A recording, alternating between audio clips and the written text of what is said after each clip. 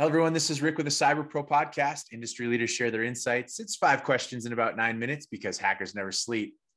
Let's kick it off. Question number 1, who are you and what do you do? Hello, my name is Ochaun Marshall. I code, I teach, I hack. I am a full-time developer.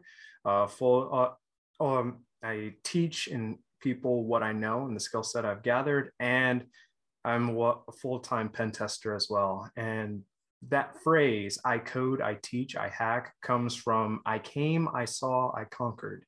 So code is really the genesis, the bedrock of software. And so learning that skill, adapting that skill is foundational to being a technologist.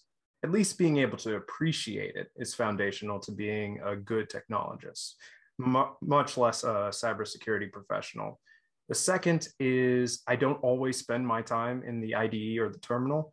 I really do need to share the skills that I've gained or along my journey with other people. That's how I learn and make sure that I've got a decent level of mastery, and it hopes to spread the community as well. And of course, hacking, conquering. I'm a red teamer, penetration tester. I slam my face against the keyboard, hacking into other people's web apps and breaking them. And then, of course, writing the report, showing you how I did it. That's great. Why do you love being not only a cyber professional, but a technologist? Well, that's the technologist is because I'm just weird, and there's this weird tick in my brain where spending long hours in front of the computer, like a long unhealthy hours in front of the computer, is actually very fulfilling and enjoyable for me. But the reason, to be more specific, I really wanted to stay and continue to participate in the information security community is because we as professionals have a systematic framework for dealing with fear and paranoia. In other industries and elsewhere, fear hijacks the logical processing of the brain. In here, if you go to we have a formal definition for risk. We have a formal definition for threat, and we have a formal definition for vulnerability.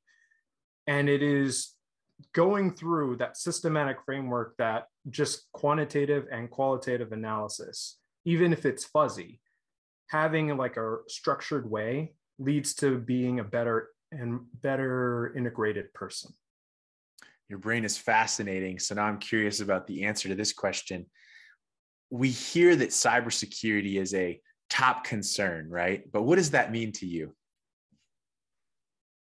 From my background in my work for Secure Ideas, I'm a third-party consultant. So when a decision maker actually tells me that, I have to believe them because they put the money down for me to actually sit and have the conversation. And they're also spending the time to meet with me at the table. Like that, I'm assuming that's the context of the question. Now that I've got you here, I, as a consultant, as someone who is deeply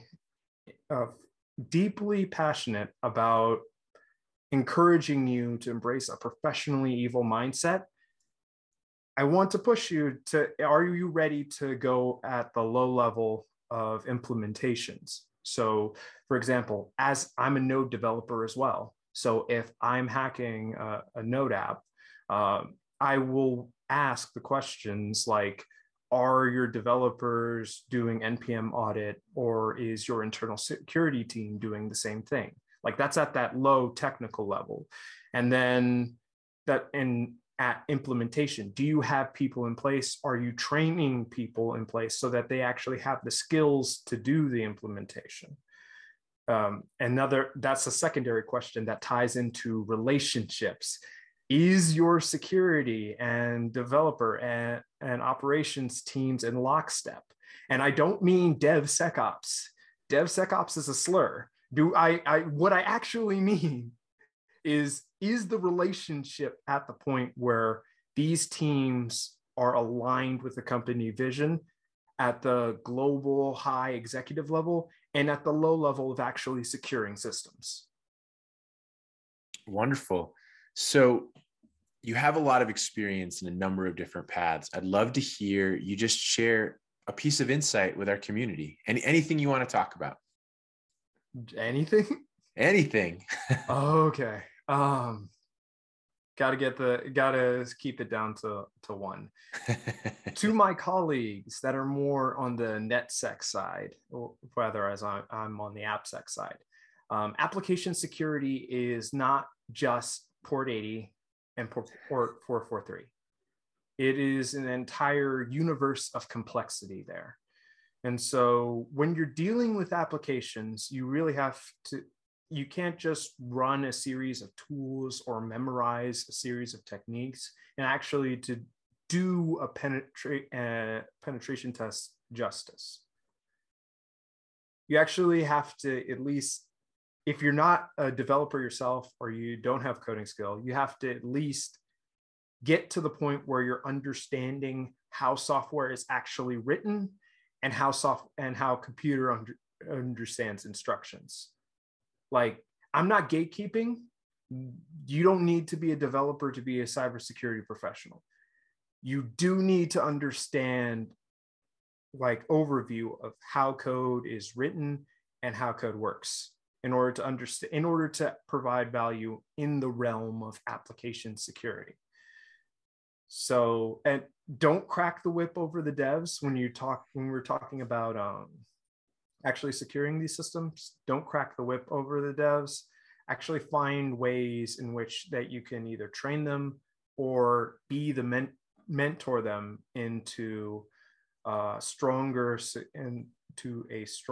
security professional. I love it.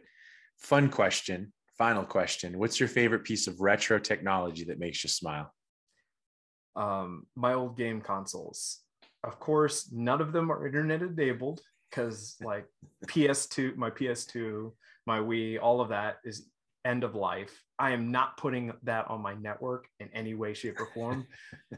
But they're really tokens and talismans for me. I'd like to think, even though I have absolutely no time to sit with a controller on my hand, I'm still a gamer.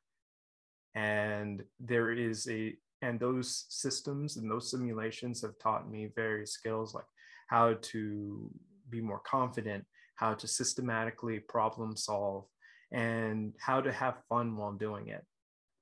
So I love it. Thank you so much for being on the Cyber Pro podcast. Well, thanks for having me. You did it. You made it to the end. Check us out for future podcasts and more content.